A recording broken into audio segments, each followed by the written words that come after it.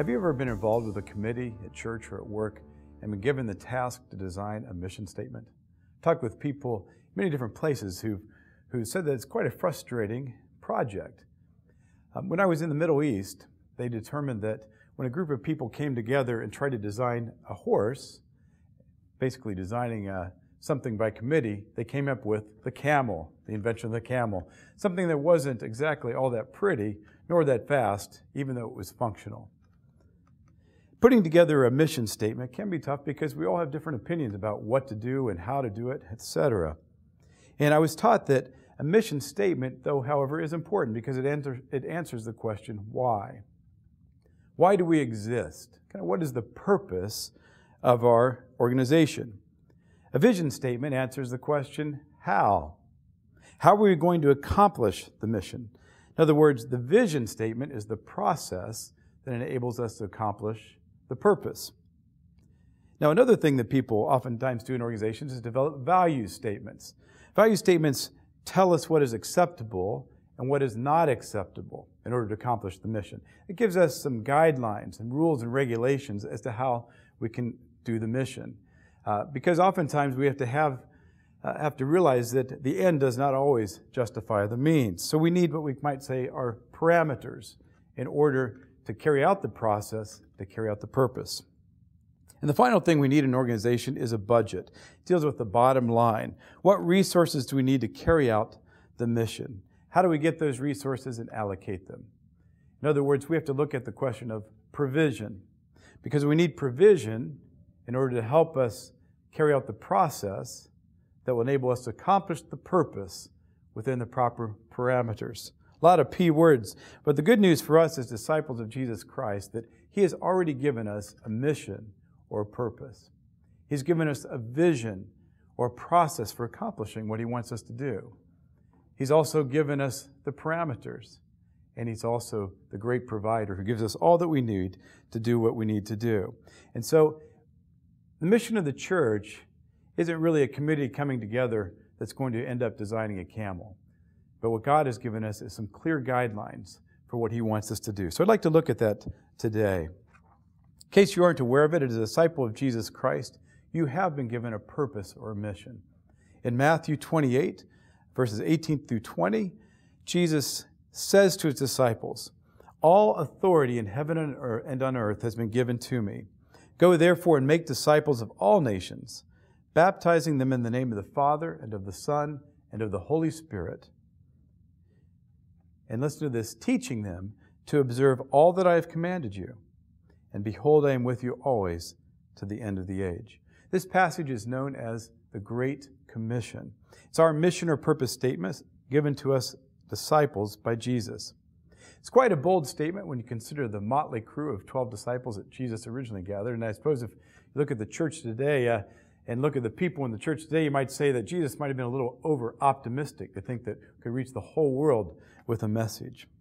Let me read a memo from Greg Ogden's book, Transforming Discipleship, that describes Jesus' disciples. It's a memo to Jesus, son of Joseph, woodcrafter, carpenter shop, Nazareth. From Jordan Management Consultants, Jerusalem. Dear Sir, thank you for submitting the resumes of the 12 men you have picked for management positions in your new organization. All of them have now taken our battery of tests. We've not only run the results through a computer, but also arranged personal interviews for each of them with our psychologists and vocational aptitude consultants. It is the staff opinion that most of your nominees are lacking in background, education, and vocational aptitude for the type of enterprise you're undertaking. They do not have the team concept.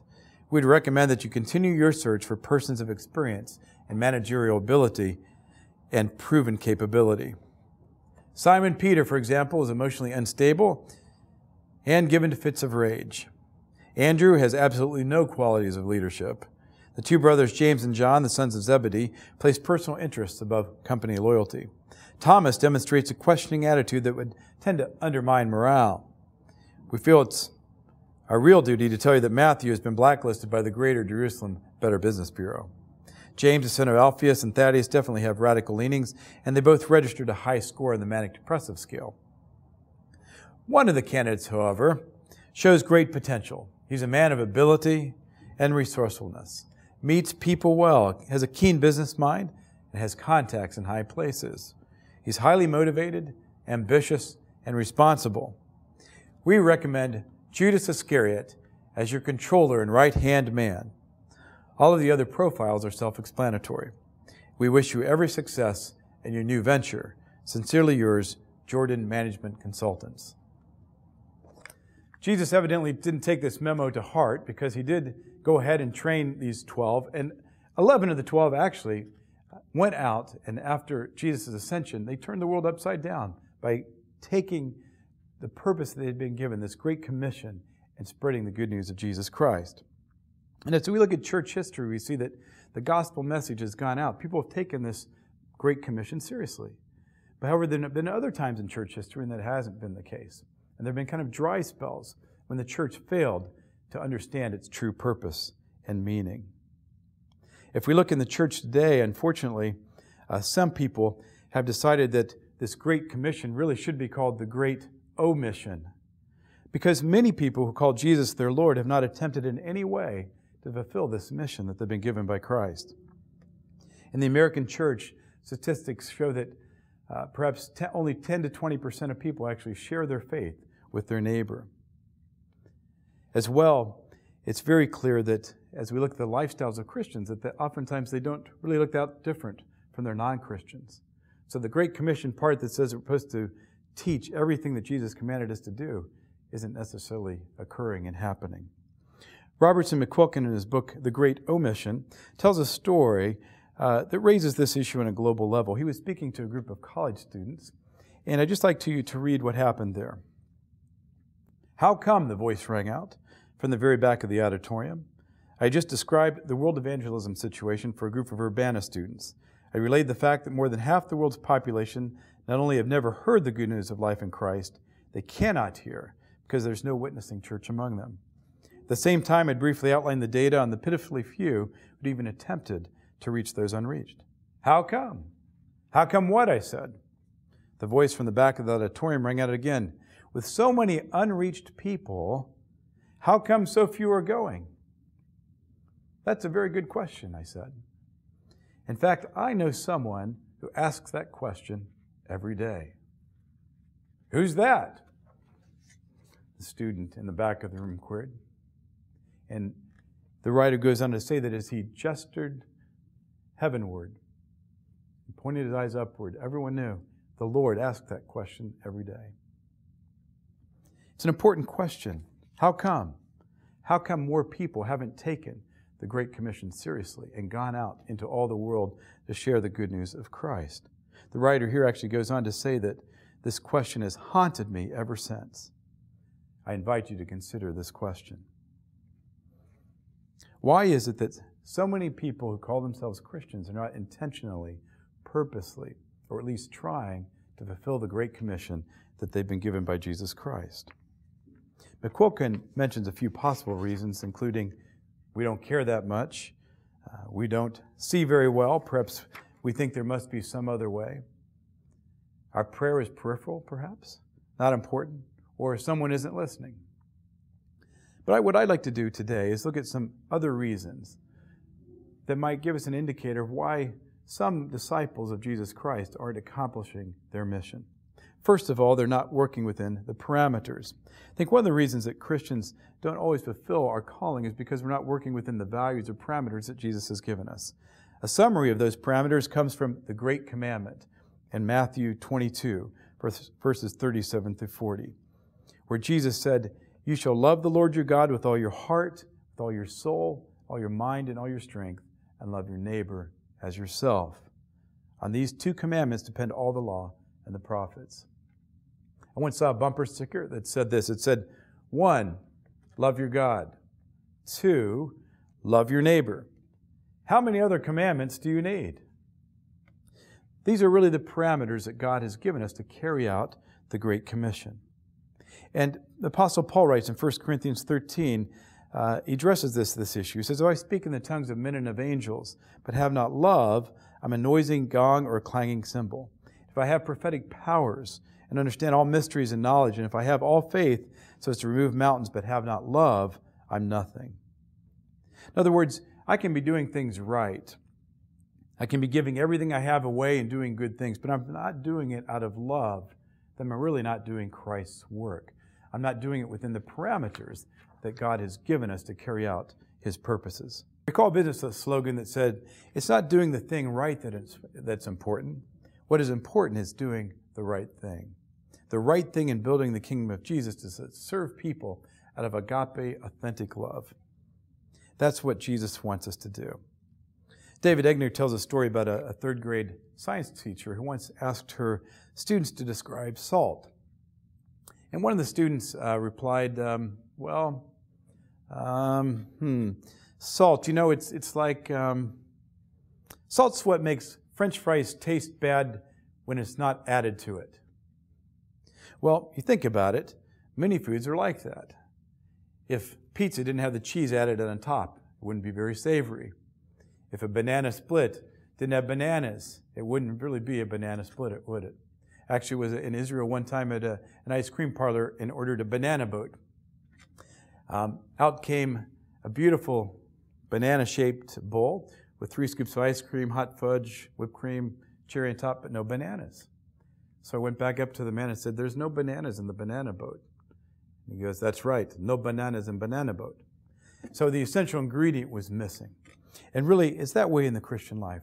Love is the essential ingredient in the Christian life. And if we're not loving people, we're not going to be able to accomplish the purpose that God's given us. Orthodoxy, or doctrinal purity, is important. Orthopraxy, doing things right, is also important. But orthopathy, having a passionate love for God and neighbor, is essential. Because without love, we're not working within the parameters that God has given us to carry out His purposes. Second reason people don't fulfill their calling and fulfill the Great Commission is that we're not aware of the process. In Matthew chapter 9, verses 35 through chapter 10, verse 42, Jesus lays out for us a process for training disciples. It gives us a model for how to do the Great Commission. I'm not going to read this whole passage, but I'd like to point out a few things in this passage. It's a pivotal passage because what we see is in chapters 5 through 9 of Matthew, we're reading about Jesus Christ and how He's so powerful. And we see the examples of His ministry. He had authority over sin, over Satan, over disease, and eventually over death, as we see later on. But He has this miraculous power. And what we see in chapter 9 and 10, He begins to transfer His power and authority to His disciples to go and carry out His mission and purposes. And we read in this passage, in Matthew 9, 36 and 37, that there's a problem. And the first problem is this, that there are crowds of people out there who are harassed and helpless. They're like sheep without a shepherd, is how Jesus describes them. And what's interesting is that Jesus sees these people and He has compassion on them. He is suffering with them. Basically what He's doing is He's working within the parameters of the kingdom, and He begins to show love to these hurting people and sees the need they have for Christ, for Himself, the Savior. Now, the second part of the problem that He mentions in this passage is the fact that while there are all these needy people out here, these great needs, there aren't any laborers or workers to go out and take care of these people. There are no laborers for the harvest. There are people who are looking for a Savior and have no one to point them in the right direction. But Jesus offers a solution to the problem. First of all, what Jesus does is He calls His disciples to pray. Pray that the Lord would send out laborers into the harvest field, He says. And prayer is the first component of the answer for us in figuring out the process for carrying out the great purpose that Christ has given us. When we begin to pray, we begin to get an understanding of what God really has in mind for us, because we put ourselves in a position to hear His voice. And as we pray for laborers to go out into the harvest field, God answers that prayer. And one of the ways He answers that prayer is the way it worked in the disciples' lives. Assuming they obeyed Him and began to pray that God would raise up people to go out into the harvest field, it's interesting to note that the disciples became the answer to their own prayers. God called them then to go out into the harvest field and carry out His purposes. So when we hear the Great Commission, the first thing we need to do is to pray. It's a big part of that process. pray for people to go out and share the good news of Christ, but also be willing and be ready to be the answer to our own prayers and take part in that process. John Maxwell writes about this passage, and in this passage here in Matthew, he sees several steps to the process of fulfilling God's purposes. I'd like to look at these steps quickly here. First of all, if we're going to understand God's process for carrying out the Great Commission, we first need to take initiative and obey. We need to get active in service. There's the Nike commercial, just do it. What we read in this passage and looking at Jesus' example, we see in Matthew 9, verse 35, that Jesus went about all the cities and villages. In other words, he got out there with the people and began doing the work. You see, disciple making isn't a spectator sport. We're not supposed to be sitting on the couch or in the stands or in the pews cheering on the clergy and cheering on the missionaries and cheering on the professional Christian people to do the work of Christ. Rather, we're supposed to be getting off the bench and getting out there on the playing field and carrying out our part in the Great Commission. See, as Christians, we're not fatalists. We don't believe that, whatever happens is just going to happen no matter what. I can't change that. Instead, we know that God gives us free will and choices. So we're called to actively step out in faith and carry out the purposes that He's called us to do. Second part of the process, communicate the truth you have already. In other words, share what you already know. It can actually change people's lives. We read in verse 35 of chapter 9 of Matthew that Jesus was teaching and preaching in the synagogues about the kingdom of God. Remember, one of my favorite professors in seminary, J. Christy Wilson, had been a missionary for years in Afghanistan. He used to always share the idea that we're all just beggars telling other beggars where to find bread. And he also stated that it's never wrong to be in a situation in which we don't know the answer, the first time, that is. Someone may ask you a question, and all you need to say is, I don't know that answer, but I'm going to look it up for you and get back to you. But if we share what we do know, we'll find that we have a lot to offer, that God will use what we do know to bring people closer to Him. So don't be afraid of sharing the truth that God has already given you.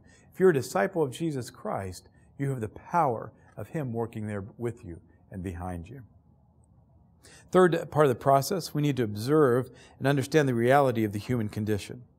We need to stop and look around at the needs around us. We read in verse 36 of chapter 9 that Jesus saw the multitudes. He was looking for the needs around Him. And that's part of our process in carrying out the Great Commission. We just need to see what the needs are around us and ask God to show us those needs. Ask God to give us His eyes to see the world as He sees the world. Fourth part of the process, we need to allow God to burden you with a specific need. In verse 36 of chapter 9, it says, Jesus was moved with compassion for these people because they were like sheep without a shepherd. Jesus was burdened with a specific need, and God will burden you with needs. One of my favorite quotes comes from Frederick Buechner, a writer and theologian who wrote, "Your mission in life is where the world's need and your passions meet." Your mission in life is where the world's need and your passions meet. One of the ways in which we know that God is speaking to us is oftentimes when we feel something in the depth of our being, the depth of our hearts. C.S. Lewis Institute, it's about heart and mind, and God speaks to our mind and to our hearts. And if you ever are in a situation you feel deeply about a need around you, or you see someone suffering and feel a need to do something about it, that's probably a good sign that God is calling you to take action and to fulfill His Great Commission in that person's life or in that particular situation. Most of the great ministries of our day and for centuries have been times when people have been burdened by a need and then stepped out in faith. Chuck Colson, perhaps, for example, modern day ministry, started Prison Fellowship. He was a prisoner, part of the Watergate scandal, saw the needs in prison. God burdened him when He saw the needs of prisoners and started a ministry that has had a far-reaching effect. Some of your churches may have a car ministry. You have mechanics in your church who have the gift of fixing cars, and they see single moms without work who can't fix their cars, and they go and minister by fixing that car. It's seeing a need, taking your gifting and passion, and then meeting that need as God has called you. And oftentimes we might experience a particular difficulty, an illness or trial in our life. And what's interesting is that God will take that experience and then enable you to meet the needs of people with similar experiences further down the road. The fifth aspect of the process is we need to look for a divine diagnosis. We need to figure out what is the issue to be resolved. We need to get to the heart of the problem. And in verse 37 of Matthew 9, we see that Jesus diagnosed the problem was that the harvest truly is plentiful, but the laborers are few. He figured out the real heart of the problem. In other words, we don't want to just treat symptoms. We want to treat the real problem and diagnose it properly. And as we pray and listen to the Holy Spirit, He can guide you to see what the problems and needs are around you so you can best take care of that problem. One of the most important steps in doing a research paper in scientific inquiry is to write a problem statement. And that's oftentimes the most difficult thing to do. What is the real problem here that we're trying to address? It's interesting, I went to Yorktown, Virginia, and saw the Revolutionary War battlefield, and they had one of those reenactment sites set up, and they were looking at medicine in the Revolutionary War. What was interesting is the doctors at that time actually didn't really understand the real problems of disease. And so as a result, they were doing things like bleeding people. And it turned out that once you were sick and went to the infirmary, your chances of coming out there alive decreased by going to the doctor. The reason was they end up bleeding you, taking out the vital elements of your body away from you, and took the very thing that you needed to live. And so many people lost blood, became anemic, and died. They didn't understand the real problem. So that's why we need to understand and ask God to help us find out what are the real problems around us so we can diagnose it and then ask Him for the wisdom to how to take action. Which brings us to the sixth aspect of the process. Once we know the problem, and then we need to take action and meet that need. In verse 38 in Matthew 9 it says, "Therefore pray the Lord of the harvest to send laborers out." And so once we know the problem, we actually take action, pray about it, and move in action. Let God help you take that step. Now, how do we actually take action? The seventh part of the process is to partner with other people. God hasn't made us Lone Ranger Christians. And so what we see is the Great Commission isn't something that's meant to be done by one person. He calls all of us together to accomplish His tasks and purposes. In chapter 10 of verse 1 of Matthew, it says, He called the 12 disciples to Him and gave them power. So the power wasn't to one disciple, but to all the disciples. So as we gather the team of disciples around us to serve the needs in our society and world, we're given extra strength. And the eighth part of the process is then take immediate action when you can. In chapter 10, verses 5 and 7, it says, the 12 were sent out by Jesus, and Jesus told them, "As you go, heal the sick, raise the dead, cleanse the leper, cast out demons." In other words, start moving, start doing things, get things done, and take action as God empowers you. One of the reasons I think that, unfortunately, many disciples of Jesus today aren't that effective is they don't understand this process. They're not actively involved in these steps, in seeking God's power and help to meet the needs of society around them. It may be that they're just not aware of the needs because they're not looking, they're ambivalent, they don't care, or they're just not thinking about it. They're intentionally, purposely trying to carry out the command. And yet Jesus has given us a nice model here for the process that can help us in carrying out the Great Commission. There's a final part to this Great Commission, and that is provision. We're given the great promise in Matthew chapter 10, in verses following, of how Jesus will provide us with all that we need to carry out the Great Commission. And unfortunately, a lot of people don't understand all the resources that God has given us to do this. No shrewd businessman would go into a business venture without having the capital behind him to accomplish the task.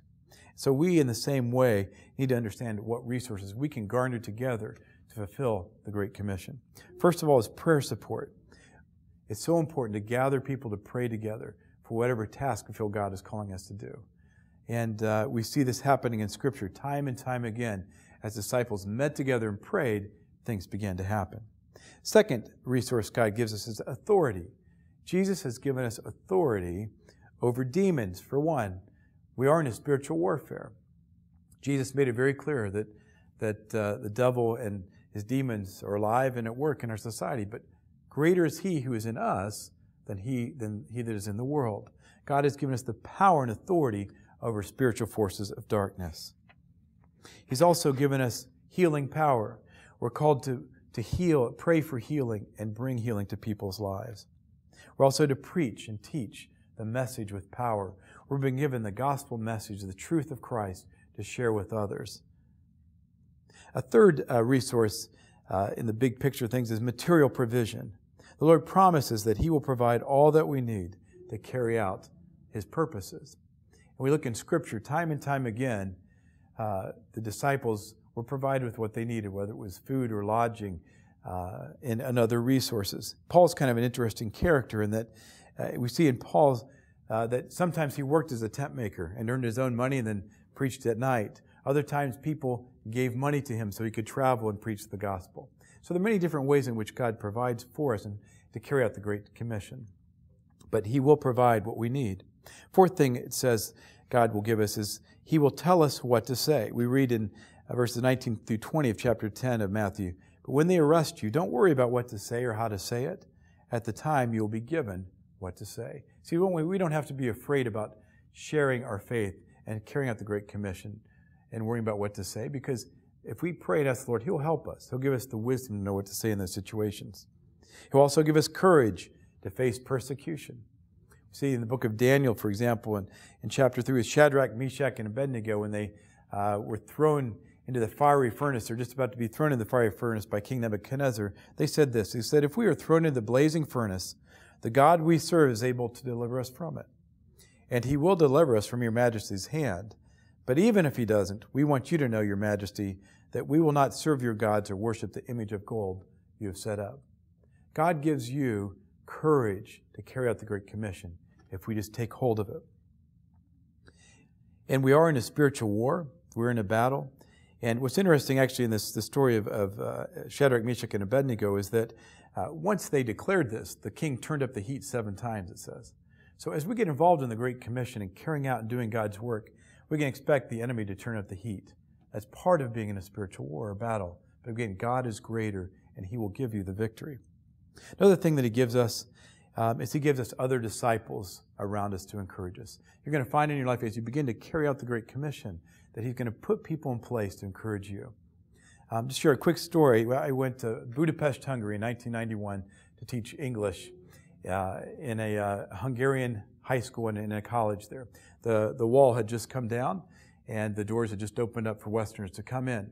I went in with a team of about 40 to 50 other American and Canadian teachers. When I first entered this school, it was kind of the elite prep school in Budapest, I didn't know what I was going to do. So I did the right thing as far as the process. I began to pray hard and fast. I got people around me to pray. And then I said, "Lord, can you show me if there are any other Christians in this school?" And I had about 7 classes, about 20 kids in each class, high school kids. And this had been a communist school. My boss was a devout Leninist still. But they allowed us to come in and teach. What I just said, "God, show me if there are any Christians here." And I remember looking in the classes out at my students. And every class, there'd be like 2 to 3 kids. Literally, there was like a glow about them, like almost a halo look. And their eyes were filled with light. And I just said to myself, "Are those the Christians?"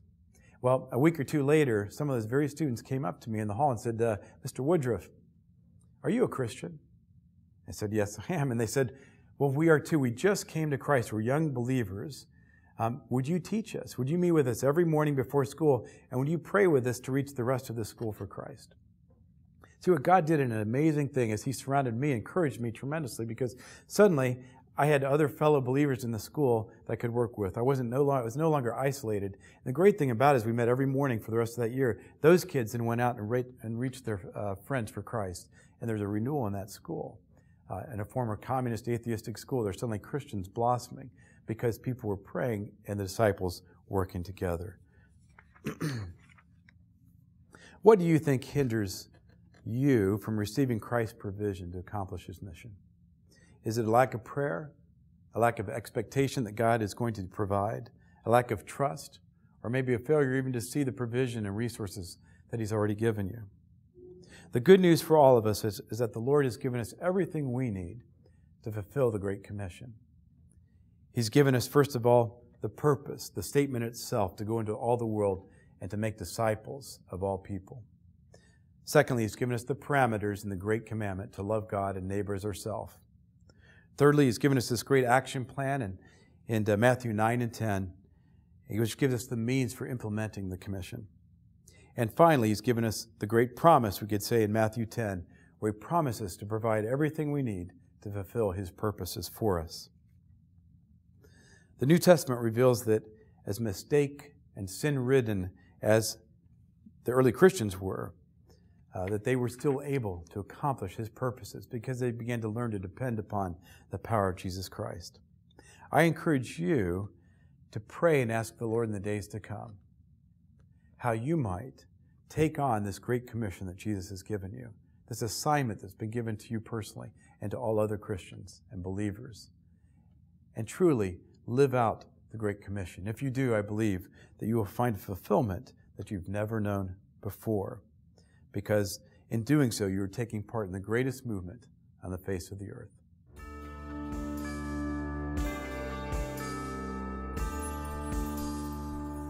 Growing up, one of my passions was sports. I loved playing baseball and basketball and football. I loved being on the teams. I loved the camaraderie and the competition. You know, I think part of it was just the thrill of being out there on the field. And as I look back upon it, really, whether we won or lost, the great part about it was being active and being part of the competition. On the other hand, as a kid, some of the worst and most miserable days of my life were those days when I had to sit on the bench watching other people out on the field playing while I picked splinters. Do you want to be part of the great adventure of life, the Great Commission? Then I challenge you to get off the bench and get out there on the playing field. Begin to share your faith with your neighbors, with those abroad, with anyone you run into, and begin to fulfill the Great Commission to which God has called you. C.S. Lewis writes, "The church exists for nothing else but to draw men into Christ, to make them little Christs. If they are not doing that, all the cathedrals, clergy, missions, sermons, even the Bible itself, are simply a waste of time. God became man for no other purpose." You can be part of the greatest adventure on the planet, the expansion of the kingdom of God by the power of Jesus Christ.